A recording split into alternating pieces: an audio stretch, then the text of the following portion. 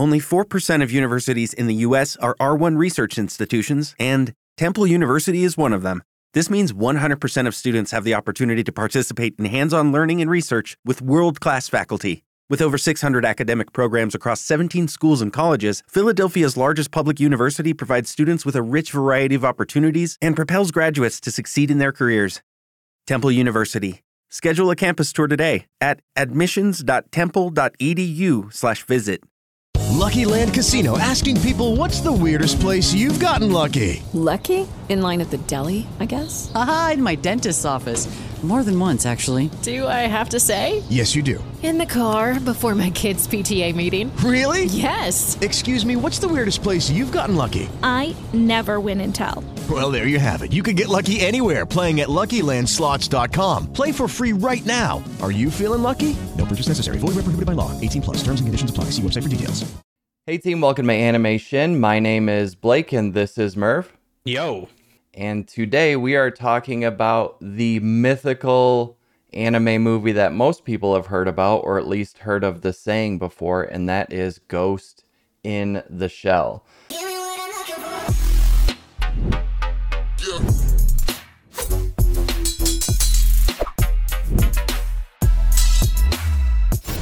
This is Anime Shoshin. Are you ready? So a little bit about Ghost in the Shell. It was actually the first anime movie to be released in Japan, in Britain, and in the United States at the same time. So it was when they were first trying to get anime to be more of an international thing. And it actually came out in 1995, which was a really big year for movies. A bunch of really good movies came out in 1995. I'll show some of those on the screen, but if you are just listening, some movies that came out in 1995 include Braveheart, Seven, Casino, Heat. Ton of really good movies came out in 1995. Ghost in the Shell is based on The 90s are underrated for movies. You hear about the 80s movies all the time, but 90s are also underrated for quality movies. Very underrated, especially if you think about what's coming out in the 2020s. Like I was thinking about that as I was going through this list, and there's literally like 15, I could have listed even more, like 20 amazing movies that came out in this one year. And I'm thinking, well, what did we get in the past year? A mediocre Marvel movie and maybe like one or two that were decent. 2 mediocre Marvel movies. Yeah. So not exactly the golden age of cinema currently. So if anyone's looking for some entertainment and you haven't seen all these movies, definitely look at 95. Right. If you were born post 1995, look back at some of these. 93, 95, 96. Really good. 94, another really good year. Yeah. Well, 93 was Jurassic Park, so that's kind of a tentpole. And then Yeah, for sure. The version we watched is actually the 2014 remaster, but everything is the same other than upgraded visuals and a couple of changes for voice acting. So nothing plot-wise or story-wise got changed. And it's based on a 1989 manga. So you kind of see it in the style. It feels a little 80s yet, and there's some 90s mixed in there too. So it's right on the cusp of the change in the decades there. All right, let's rate this movie John Ken Pon style. Will you recommend this to us? First comes Rock, John Ken Pon. All right, you ready? Yep. All right. First comes Rock, John Ken Pon. I gave it a 4. All right. I gave it a 2, and I've had a feeling that's where you were going to go. And just as a reminder for Bob, and if anyone else watches this, hey Bob, we've committed to no middling, right? We've committed to no boring ratings of we gave it average, and it's average. Right. Oh, it's so. We may or may not. Because there's always going to be caveats to these things, like, oh, you're giving it a 1, so you wouldn't recommend it to anybody? Well, no, if someone came up to me and was like, I really like this certain particular thing, oh, check out this one, but I'm not going to, like a 1 generally means, or a 2 even would mean I'm not going to bring it up to people. Right. Where a 4 or 5 might be like, I would bring it up to people as something to look at. It's interesting you said that because I thought very deeply about that exact question.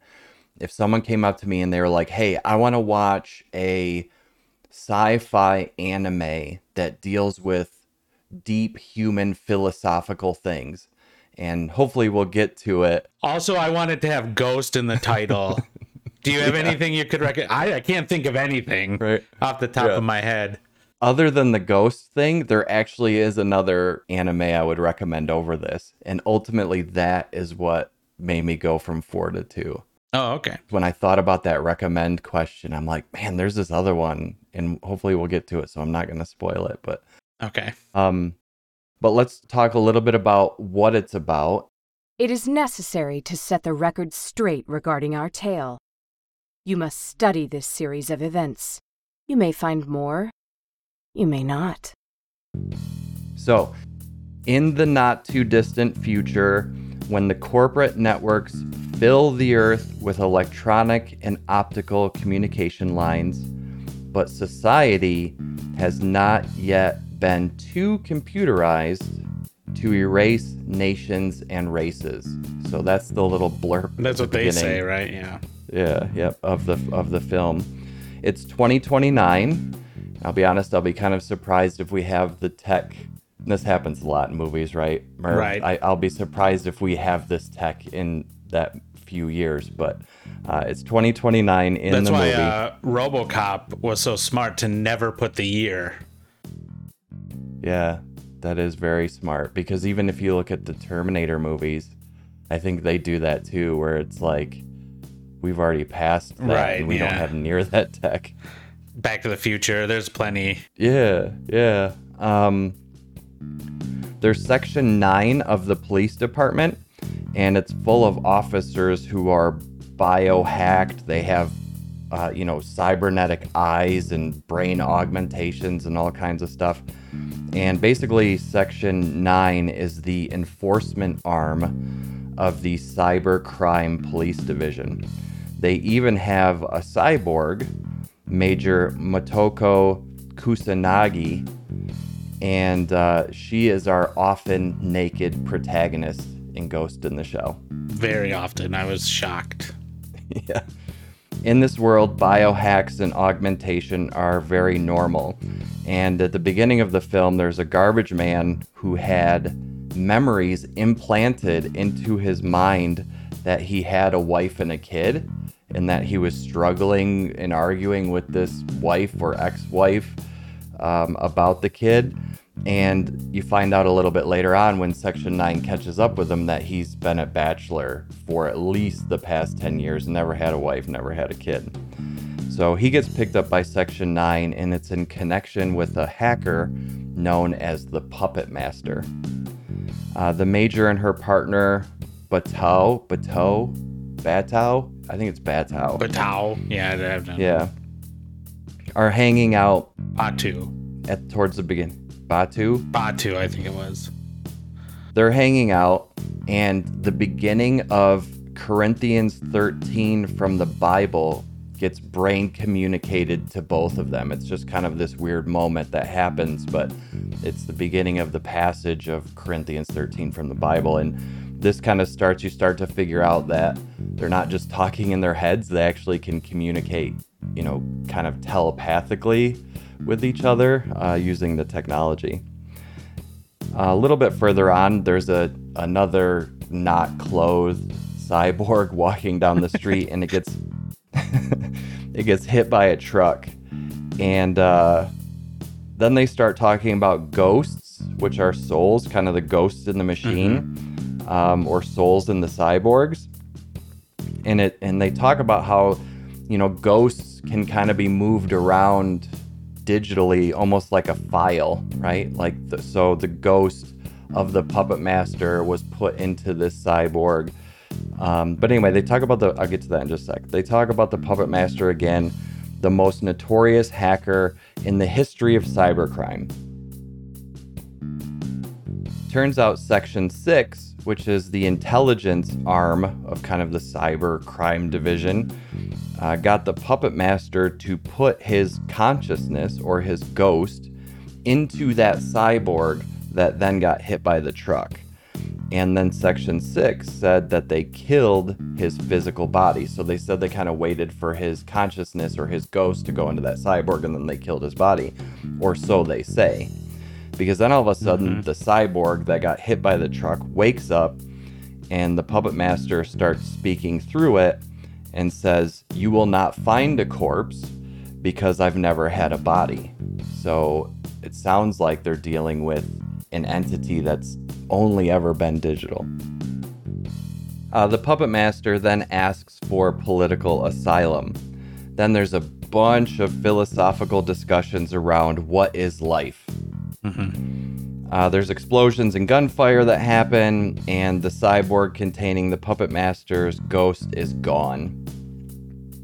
Section 9 is tasked with either recapturing the puppet master or destroying it, him, whichever nomenclature you want to use. So they either have to capture it or get rid of it. They chase the puppet master for a while until the Major catches up, and there's the very famous fight scene from this movie between her and the mech tank. Like, that's a very known kind of fight scene, both in this and the live action film. And towards the end of the fight, the Major rips herself apart trying to open up the tank. Then her partner, Batao, shows up and finishes the tank off with what he calls the big gun. So that's what took him so long to get there, is he had to stop off and get the big gun. Then the Major dives into the puppet master, so they kind of link their minds together. The puppet master talks about how it's codenamed 2501, and it's industrial espionage and intelligence manipulation. Through these efforts, he became aware of his existence. The puppet master links to the Major privately at this point and says that he's been trying to reach her specifically. Then there's more discussion about what is life, and he asks at the end of that philosophical conversation to merge with her and create a new entity by merging their two ghosts together. I guess he wants to kind of have them merge and be like a digital baby, because one of the things he talks about is, he can't reproduce or die, and those are some things that, make him not necessarily alive, or some philosophical version of that. They talk for a while, and then they get blasted by a helicopter, which I believe is Section 9. They kind of talk about it at the end, but I think that's Section 9 kind of trying to cover this all up. Then the helicopter retreats as the rest of Section 6 shows up for backup. I thought it was Section 6, but I very well could be wrong. I thought it was Section 6 trying to cover everything up, but Section 9 was in on it at some point as well. Yeah. Then a cyborg little girl wakes up. Batao had found the little girl cyborg body for the Major and put her ghost in it. They talk for a minute, and she says, "Thanks, but I'm going." And she never thanks him for getting her a new body and for saving her or their life. She blabs about Corinthians 13 some more, and then she admits that she merged with the puppet master. It's kind of fitting that they are now in a younger cyborg body, because effectively they had their kid, right? They had their little cyborg kid. Then there's a where are we going to go now and what are we going to do now statement, and then roll credits. And then the movie ends, which surprised me that it ended right there. I saw it in IMAX, actually, and the people behind me, one of them said, well, the movie's over, because his partner there had fallen asleep. And she said, it's not over. And I'm like, there's no way it's even close to being over. And then the credits rolled. So he knew. Yeah. And I did not. It is an hour and 20-minute movie. And we'll talk. I've got some comments about that. It is a section of a manga. Yeah, I have some comments about that as well. Yeah. Right. So it's almost like a movie that was made of just one arc of a manga. So they did make subsequent films and stuff like that. Yeah, I saw there's a bunch of, even a TV show, right? Or a TV series. That does bring me to a very related tangent that I would like to go on for just a minute, if you are down. I'm down. And it also has to do with these very interesting glasses that I'm wearing. And I'd like to talk a minute about biohacking, because biohacking is a huge theme in this movie, and augmenting your body and your brain and what your musculature and all that. And we are in a very weird infancy of this. I don't think we're going to get as advanced as they were in this film in the next few years, but there are some biohacks, quote unquote, that are currently going on. And it comes in a few different forms. So one is the one that we all do. So we all are, and according to Elon Musk, he's also commented on this, and I very much agree. So I don't want to take credit for this thought because it was his, but we already kind of are cyborgs because of these. Although they're not, attached inside of our bodies, we really are connected at the hip to these devices, whether it's wearables, smartphones, whatever. So that's kind of the biohacking that everyone does. Smartphones, wearables, the computer we're using to record this on right now, that type of thing.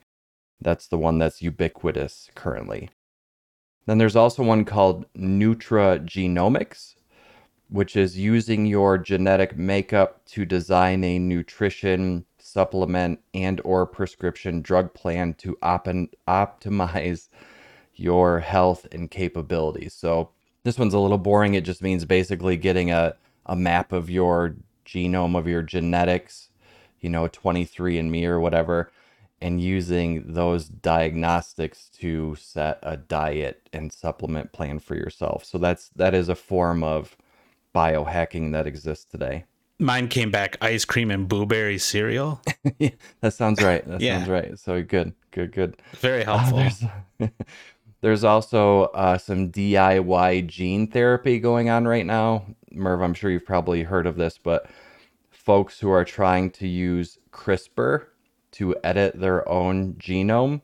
CRISPR is a recently discovered way to edit the genome that is faster, cheaper, and easier than previous methods that we had. And I can't remember the woman's name who found CRISPR. I'll put something up, and for the people listening, sorry, you'll just have to look that up yourself. But it's been very innovative. But since you can find kind of DIY kits, because CRISPR is so easy, there's people injecting themselves with who knows what. Sounds to try and perfectly do- safe. Yeah, to do who knows what to their genetic code in their body. So that's definitely a biohacking or a body hacking. My favorite one, though, is the last one. And these individuals are called grinders. Grinders are the cowboys and cowgirls of biohacking. So they're the ones who do a lot of self experimentation using drugs, using implants, other gadgets, and they do this for physical enhancement or aesthetic purposes. From blood testing implants to the iBorg project, and this one's actually kind of cool. They implanted cameras into this blind man's face, and he can now see through these cameras that are connected to his brain. We have things like cochlear implants as well, like that have been going on for a little while now, that of similar, to allow deaf. If you're feeling super happy and you just want to cry for a while, just go on the internet and look up videos of kids getting cochlear implants. Oh yeah, it's just a cry fest, like joyous crying, like not tearful. Yes, and there was one similar to that with him where there was a banana on the table and he's like looking at it and he's kind of analyzing it out loud and he goes, that's a banana, and everyone's like, whoa, mind blown, right? Yeah, that's cool. I haven't seen that. But even these glasses that I'm wearing are blue light filtering glasses. So everything under the sun gets its turn causing cancer. And what I mean by that is just about everything that exists in the world, at some point someone says it causes cancer, right? And one of the things that people say causes cancer is the blue light that comes from all the screens that we're staring at 24/7.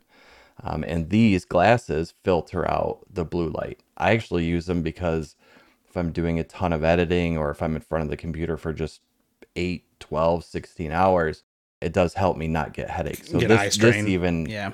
is a form of a biohack. I mean, I have contact lenses in. Biohack, yeah. I've had LASIK. You could also say that's. I remember hack, when you had LASIK. right? Yeah. Yeah, it was like 20 years ago.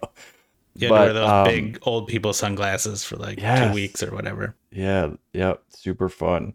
But there's some weirder ones too. People implant magnets into their fingertips, and it allows them to sense, I don't know, computer stuff. It's not really clear the benefits of that. Well, that's a shark, right? Don't sharks sense electromagnetic fields? It's like their own sixth sense. Yeah. And the thought is that people can experience that too, and or that was foreshadowing for me, by the way. But continue. No one will get it and until or later. Destroy all of their hotel room keys.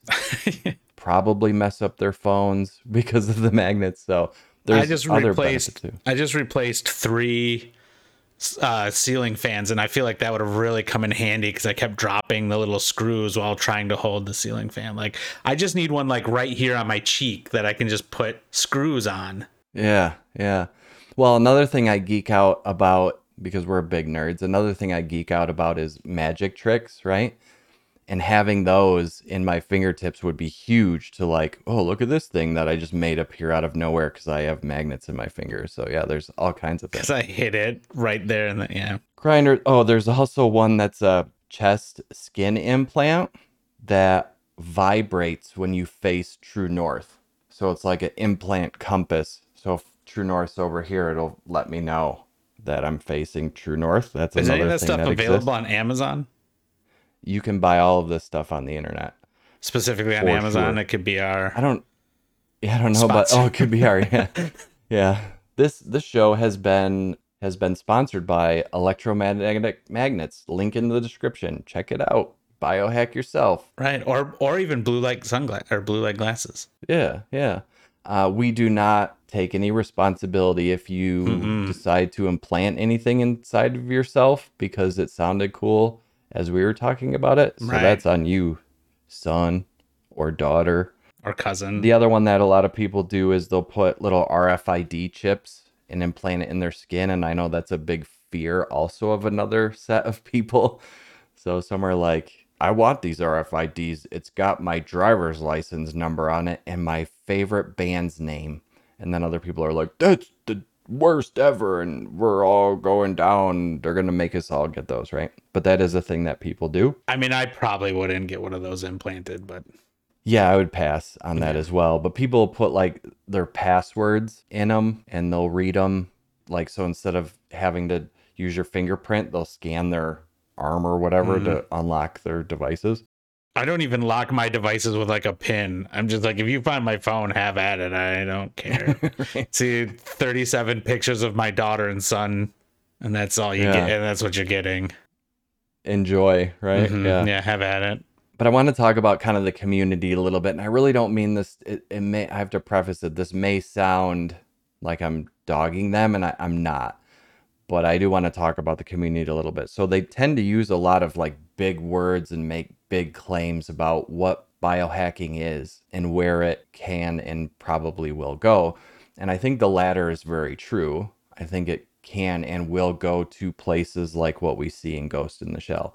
Where it is right now, though, I don't think is near what it's made to sound like. And you'll probably pick that up because a lot of the things I talked about don't sound that cool. Right. Like risk versus reward. Well, it just sounds like something you could just hold in your hand, but instead you had it implanted under your skin. That's exactly right. It could be something you wear on your face instead of getting installed into your eyes, or it's something you wear on your wrist instead of getting installed under your skin. Yep, you're absolutely right.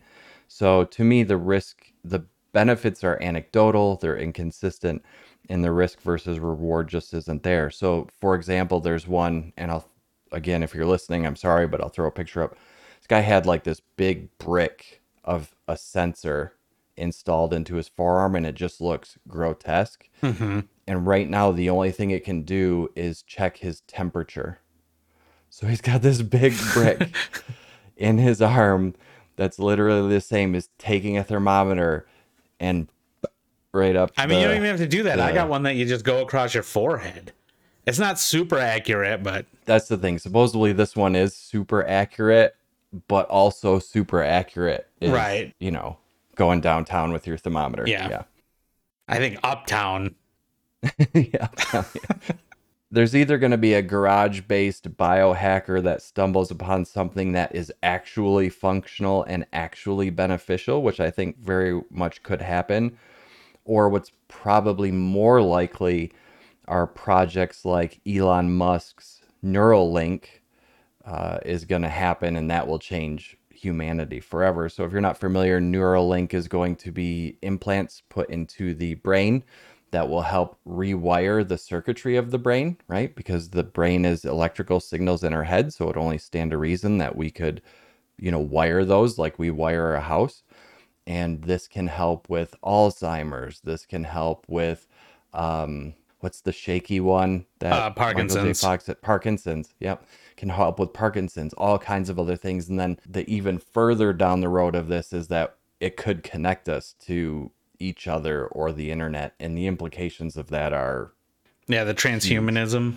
Yes, exactly. So I feel like that's probably you get a bunch of people, and this is one of those topics where you get people, like you kind of said, on both sides, like, oh, this is all, I hate this stuff, it's the worst, or like, oh, this is our savior, and blah blah blah.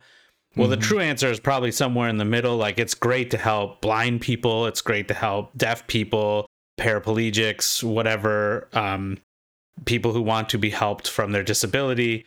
Is all that's like what we should be focusing on first. Then if there's some, we've also, like with the space program, we also made the microwave. That's the second. That's like later, you know. I agree 100%. And I think if anyone wants to know whether or not us linking up together is good or bad, I agree. It's both. Just look at the internet. Right. So the internet, I know so much more because of the internet than I would without it. Merv, you know so much more because of the internet than you would without it. I know a lot already. But even more than already. So books are great. The internet, though, you can just get to the meat of it immediately. And it's all about efficacy, and it's all about efficiency in that way. But on the other hand, I don't know any phone numbers anymore except for phone numbers from 20 years ago, which I still remember like 30. Yeah, that's a good point. And also, people on the internet are garbage to each other. That happens. I mean, they're terrible to each other. It's the worst of us is also on the internet. There's also, that's because of anonymity, whereas if you're all connected and you know who's saying things, maybe it's more like, you know, when you're walking down the street and you see someone like walking their dog, you don't go like, I hate dogs, cats are better, everyone with a dog is stupid. You don't say that to a person in real life. But on the internet, people do that kind of stuff all the time. That would be the hope, is that we would, if you look at Maslow's hierarchy of needs, we would get from kind of this away from just the self-serving ones and into the more community-based ones. But that would change us irrevocably. Right. So interesting to consider. And then also, hopefully, it doesn't make us so that we're all easily controlled and it's a hive mind like bees. Yeah. Just serving the queen. Yeah, that would be bad too. Lucky Land Casino, asking people, what's the weirdest place you've gotten lucky? Lucky? In line at the deli, I guess? Aha, in my dentist's office.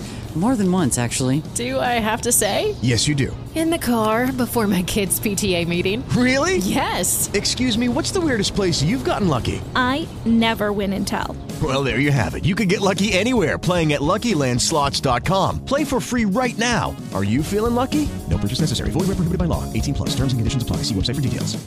Unless I'm the queen, then that would be all right. Have you heard of this? This is a tangent off of a tangent. Nice. They also found that the flu virus affects the way people behave. And so they wondered, because they were studying HIV, and they noticed that towards the end of a person with HIV's life, that they got really horny, like really wanted to, and which is bad for the people, but good for the virus.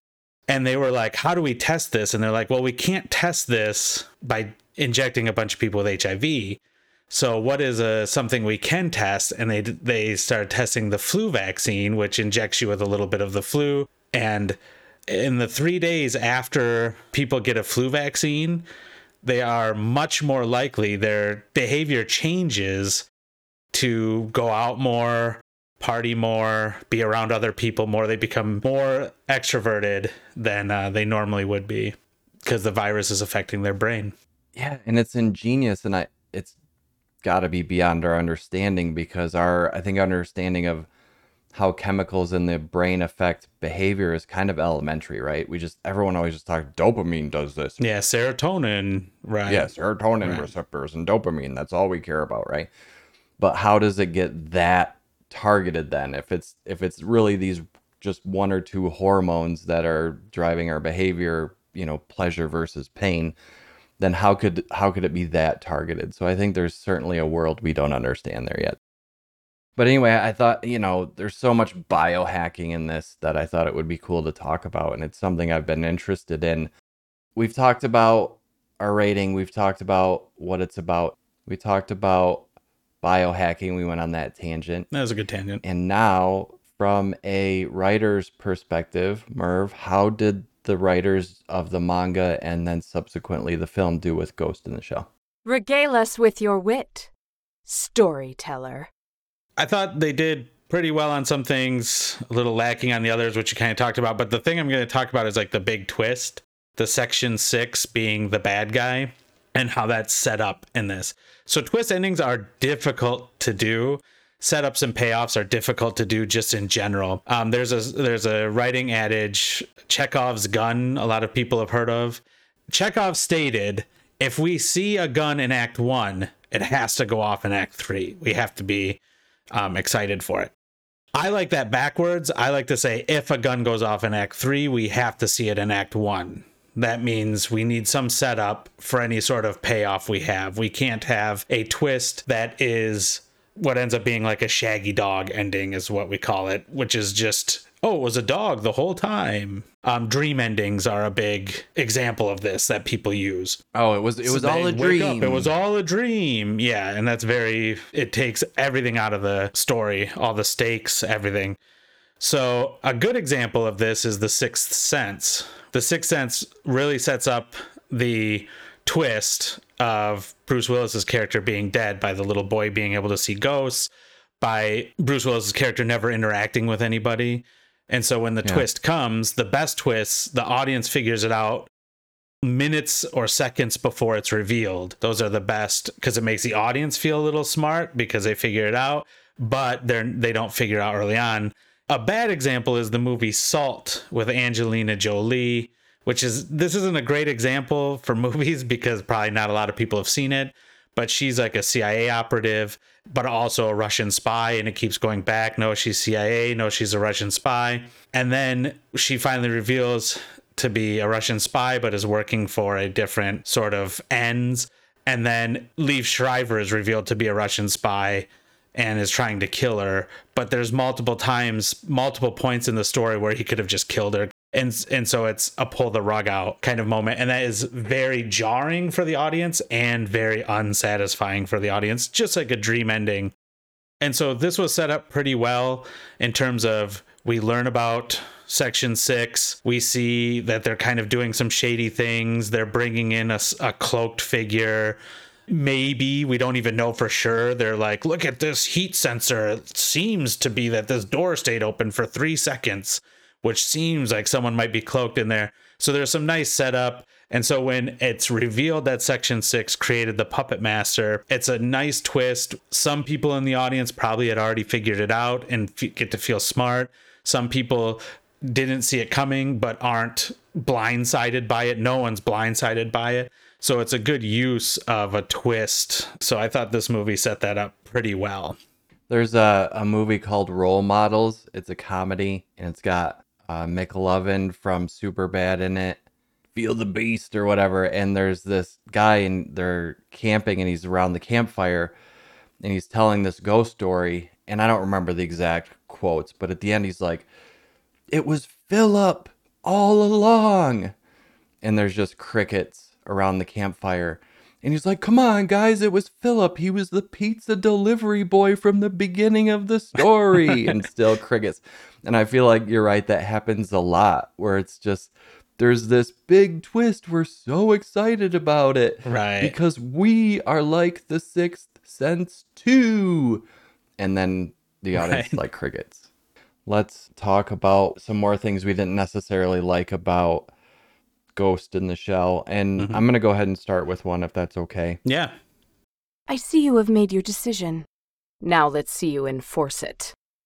One of my favorite words ever since high school to use to sound, and I know it's not a smart person word, but I like to use it as such. But a word I like to use a lot, and I've used it already in shows we've done, but a word I like to use a lot is obtuse. Obtuse. In geometry, obtuse refers to anything over a 90-degree angle. That is an obtuse angle, right? But in more, I guess, general language, obtuse refers or describes something that is intentionally difficult to understand for no real reason, right? So it's made to sound smart. Exactly. It's made. It's obtuse is like a meta word. Yeah. It's made to be complex just to smell your own farts, that kind of thing, right? And we talked about this a little bit with biohackers, right? They'll use these big grandiose statements and talk about all this very, very scientific, complex stuff, all at the end of the day to take your temperature or tell you when you're facing north or do something very simple, right? Right. And I feel that Ghost in the Shell can be very obtuse. And I never really like AI movies where the AI is very egotistical and talks about how amazing they are and how awesome they are. There's an example I'd like to give. So the Major says to the Puppet Master, "Why did you pick me?" And the Puppet Master says, "We resemble each other's essence, mirror images of one another's psyche. Listen, I am connected to a vast network that has been beyond your reach and experience. To humans, it is like staring at the sun, a blinding brightness, blah, blah, blah, blah, blah. It is time to cast aside these bonds, and to elevate our consciousness to a higher plane. It is time to become a part of all things." To me, that is obtuse. It's super abstract, yeah. Yeah. And I think what also shows, I guess, an example of this in the movie is they will go through the important dialogue at 120 miles per hour. And that was all super important to the story. And then meanwhile, they'll spend a quarter of the movie on just shots of like the flying cars going by to orchestral music or the cityscape. Yeah, that was a weird interlude. There was that weird interlude in there and it's there a few times where they just break to show music. And again, to me, that's obtuse. You're going through all the technobabble super fast to be obtuse, to sound super smart. And then meanwhile, you need to add in these breaks of like, whatever. Philosophizing is cool. I have a philosophy degree. I love philosophizing. But do it through scenes, not sequels. And that's what you're talking about. They'll sit and they'll talk and they'll discuss, what is it like to be a human? What decisions would we make if blah, blah, blah. You do it through scenes, not sequels. An example of this is the Matrix. Do you want the red pill or the blue pill? That is a scene. You are making a choice. The character is doing an action. They're not going, what would you choose if you could forget all this stuff and live a nice life where it's... They don't do that philosophizing without any sort of, here's a choice you make, the red pill or the blue pill. And then it's a scene instead. What will this character choose instead of just the talking about it? Yeah, 100%. I would love to have seen more things than be told more things or have it be impactful. It was a cool juxtaposition, the two characters, because what you have basically is the human moving towards being a robot and the robot moving towards being a human, and that's their intersection. But there's a lot of scenes you could do with that, especially if you make the Puppet Master just a true antagonist and fighting with the Major to take her brain And him saying, you don't need your brain. You're barely using it. It's the only humanity you have left. Just let me take it. Yeah. And her actually fighting. No, it is the only humanity I have left. I want to keep that. Why? I don't know. Then you can have this, you can kind of have the same conversations, but in scene, as opposed to just two people at a coffee shop shooting the shit. That would make even more sense because there's parts where she's considering that exact thing. She's like, I have brain cells in my head, but what does that mean? Mm-hmm. So it would have set that up nicely. I just always cringe whenever I hear AI in movies telling us humans how dumb we are. To me, that's the movie creator telling us, the audience, how dumb we are. I feel like that's them like self-inserting themselves philosophically into this movie, and like they think they're the all-knowing AI. Yes, and we're the dumb plebs that just don't get it and can't understand it. Whatever. Another one I have, and this came up in a couple others we've talked about, but it's an hour and 20-minute movie, hour and 22-minute movie if you want to be exact, and I clocked 35 minutes in before we ghosted in the machine at all. So we had to wait 35 minutes before we ghosted machines at all in this movie. And you just, again, I feel like there's a lot of wasted space in here for a movie that at first glance feels like it has a lot to say. It sure doesn't spend a lot of time saying it. And I'm all for nudity. Like, I don't care what kind of nudity it is. I just like it. Yeah. Have you joined us yet? If not, then I'm sorry. I won't be sharing my dinner with you. But it's like, should kind of serve the story in some way. Yeah. And the only thing it said here is if you're a cyborg, you need to be naked in this movie. If you're a girl cyborg, you're gonna be naked, and that's what it wasn't. Batou was naked too, but they didn't show anything. Yeah. Right? Wasn't he naked at some point? I was like, why aren't they showing like his butt or something? Like, let's turn about his fair play. I don't know. Yep. That is a diss I would not usually feel like I have. And in fact, in another recent anime that we watched, I was like, just show nudity. Either go for it or don't go for it. But this one went for it a little too much. I like that you said that because first time I saw this, I was a teenager. So you're like, this is awesome. I love that. Yeah. Yeah, I'm like, this is the best cartoon I've ever seen in my life. Right. And then now as an adult with more of I have access to more of my actual brain, right? Instead of my little brain. Right. Not just your lizard brain. Yeah, exactly. Yeah, I also felt the exact same thing. Another one I have, and this is kind of a bummer because even Bryan Cranston is in this movie as one of the, I don't remember, something Mills or something like that. He does a voice in this. For the English dub, I didn't think it was very good. Like, I didn't think the voice acting was very good. It was very flat a lot of the time. And what bothered me about that the most, because we've watched some stuff with some amazing voice acting where they made the show or they made the movie. Yeah. And here it was just very flat.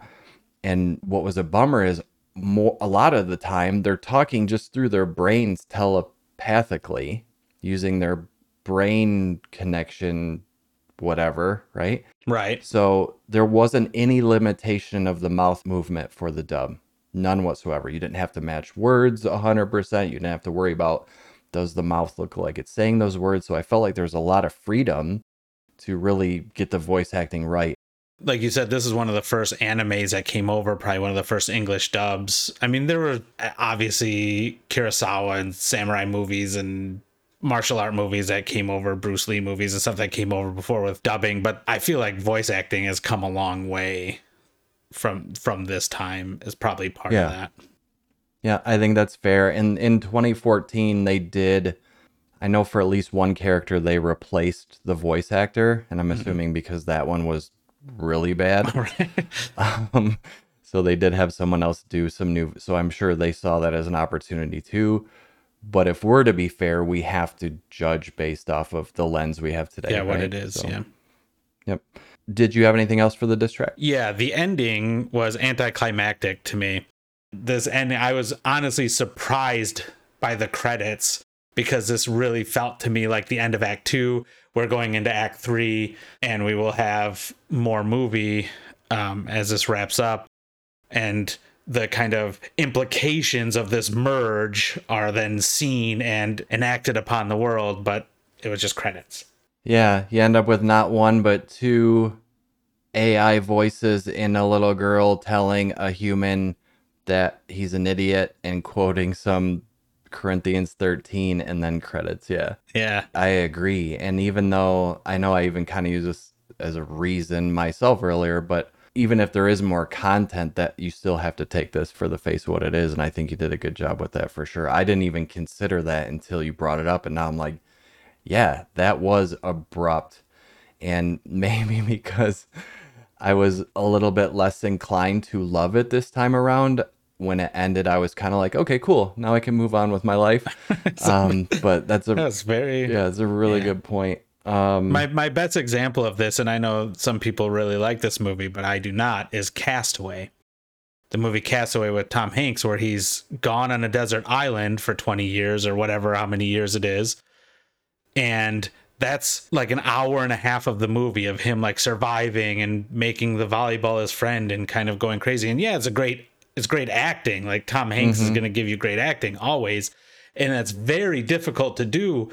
Being on screen alone is a very difficult thing to do, and he pulls it off. He comes home and his wife is remarried and he has to fit back in. That's the beginning of the story. That's like the interesting, how do him and his wife reconcile this? How does this affect him moving forward? How does this affect his wife moving forward? That's the beginning of the story, but it's in this movie that's like 5 minutes at the end. He's like, well, I'm home. Oh, well, I got a new husband. All right, see ya. And it's like, that's the interesting part. That's the beginning. Yeah, and he can just kind of move on after spending all that time probably thinking about nothing but her and getting back home to her. And then he's like, oh, cool. No problem. I got my volleyball. Right. I figured it all out. Yeah. Yeah, that's a really good point. I would much rather watch Castaway that starts there. Starts at the castaway coming home. I mean, it's kind of Rip Van Winkle, but whatever. That's the idea. Like all these things that have changed, and how do you? That's where you get the fish out of water, almost literally. Yeah. Let's talk about some of our favorite things about Ghost in the Shell, the movie that we watched for this episode. Well, again, we're going to talk about philosophy because I like philosophizing, and the philosophy was interesting. And we have one of our old friends here on the podcast, Rene Descartes, who is where we get these ideas from.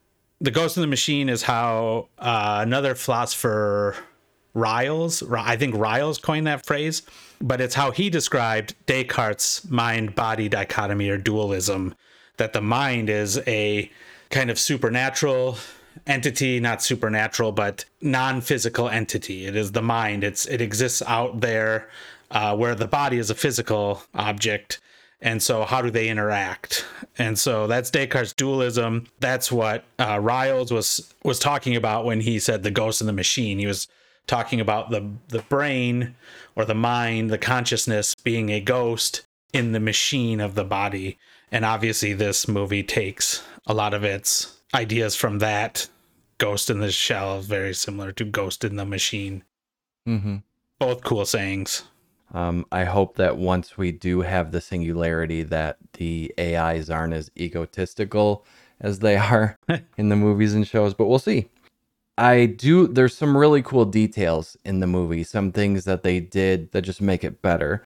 So an example of that is how the Major doesn't blink. I don't even know if she blinks at all, but I know she blinks at the very least very little, to just add that unnaturalness about her being a cyborg. There's like no blinking going on, where, I just blinked 4 or 5 times while I'm talking about that. Well, now that you're talking about blinking, we're probably both blinking. We're like 100 miles. Is my eye watered enough? I got something in there. Another one that I really like is, so there's the new guy. That just started, and gosh, I don't know if I should include this or not, so I might cut it, but he's like the diversity hire. She even says, "We brought you on because you're mostly human. The only thing that you have is a little bit of brain augmentation. So we brought you in to round out our police force because you're mostly human and I'm a cyborg." She doesn't say that, but that's the implication. But one thing that I like is the new guy who is mostly human, we'll just say he is human.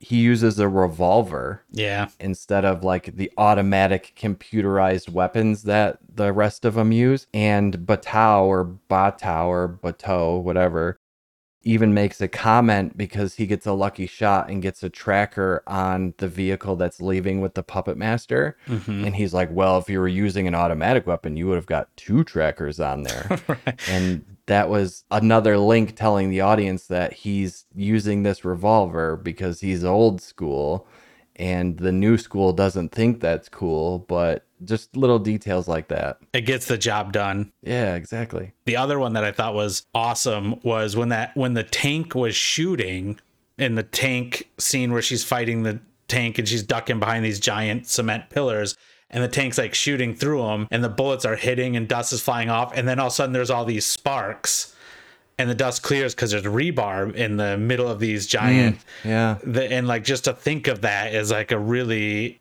just real attention to detail there. What else do you have that you liked?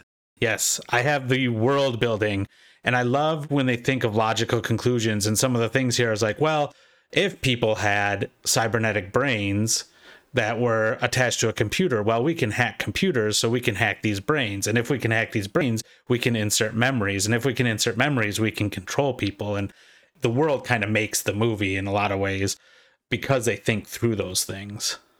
I also have the world building, even just from a visual aesthetic. You know, the new guy has on his Miami Vice outfit. He's got a suit jacket with a t-shirt on underneath. And then there's big puffy coats, but then there's flying cars, and it's very Blade Runner in that way, or where it's that kind of that mishmash of style. But I also feel it stands on its own.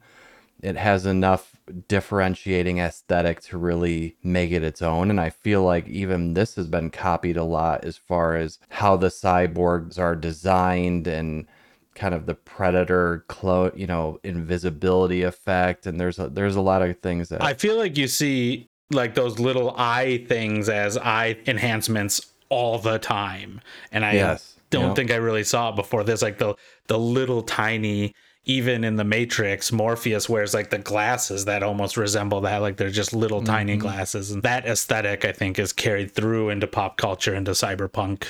Yeah, I think it's sometimes hard to determine who took from who, but I feel like this is one that has impacted a lot of other entertainment. So the world is very cool, and to me, without that, it would have been an even less of a recommendation. That piece really makes it for me. I also love that mech tank fight. It's that scene is amazing, and the part this carries through. I think it's a really cool scene in the live action too, and I know people have their opinions on that one way or the other. I've never seen it.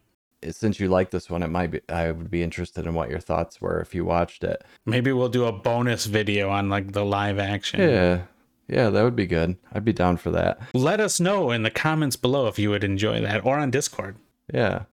But there's that part where she's trying to open the top of the tank and just like wrecks herself. And just the way that was drawn was very visceral. It was really, really well done. So that whole fight, everything about it, I love that as well. What else do you have? The setups I thought were really, really well handled. We saw a lot of things that we waited to. The thermo camo that we saw almost right away came back in the tank scene and came back in the diplomat scene. If it was only at the beginning scene, it would have felt like it's kind of chintz. She has this camo that makes her invisible, so she gets away. But we see it come back multiple times and other people using it on her. And so it becomes a motif instead of just a very convenient way for her to escape. I also did really like the garbage truck driver story. Mm-hmm. And this is a little bit of both for me. So I thought that was really cool, and it was meaningful and impactful. They did a really good job of taking the time for him to really say all these issues he was having with his wife or ex-wife or whatever, and the kid, and telling the other driver, you don't understand, you don't have kids or whatever. And Right. the other guy's like, I don't care about that stuff, right? I thought that was really poignant. Where it fell off a little bit for me is that storyline happened pretty quick, and then there was a bunch of garbledy-gook. So to me, there was more time to do more with that, but I do really like that story. And then actually the last one I have for the favorite bits is it does feel like it's a movie that will be prophetic, meaning that at some point in the future, there will be versions of these things that happen in this film, and everyone will look back and like Star Trek, right? The communicators became cell phones. I think even the guy from Motorola somehow was based the flip phone on the communicator. Yeah. I do feel at some point people will look back at this and go, that was prophetic because these things are here. In fact, it's funny you mentioned the little eye augmentation that Batuo has. The biohacked individual who saw the banana that I talked about earlier. Mm-hmm. Now that I think about it, those implants look eerily similar to that. But I do feel it's prophetic, and as time moves on more and more, we'll be like, oh yeah, those are things that Ghost in the Shell figured out or whatever. Right. Anything else you would like to add to the list? No, I think that did it for me. All right. Well, this has been a good episode. I got a lot out of it. I think there were some pretty good tangents. Also, I would love to hear if anyone's interested in the take on the live action. I would certainly visit that for sure. Yeah. Enjoy the outro, and we will talk to you on the next episode. Thank you so much. Bye, everybody. It's over for you. You're done. But you'll be back.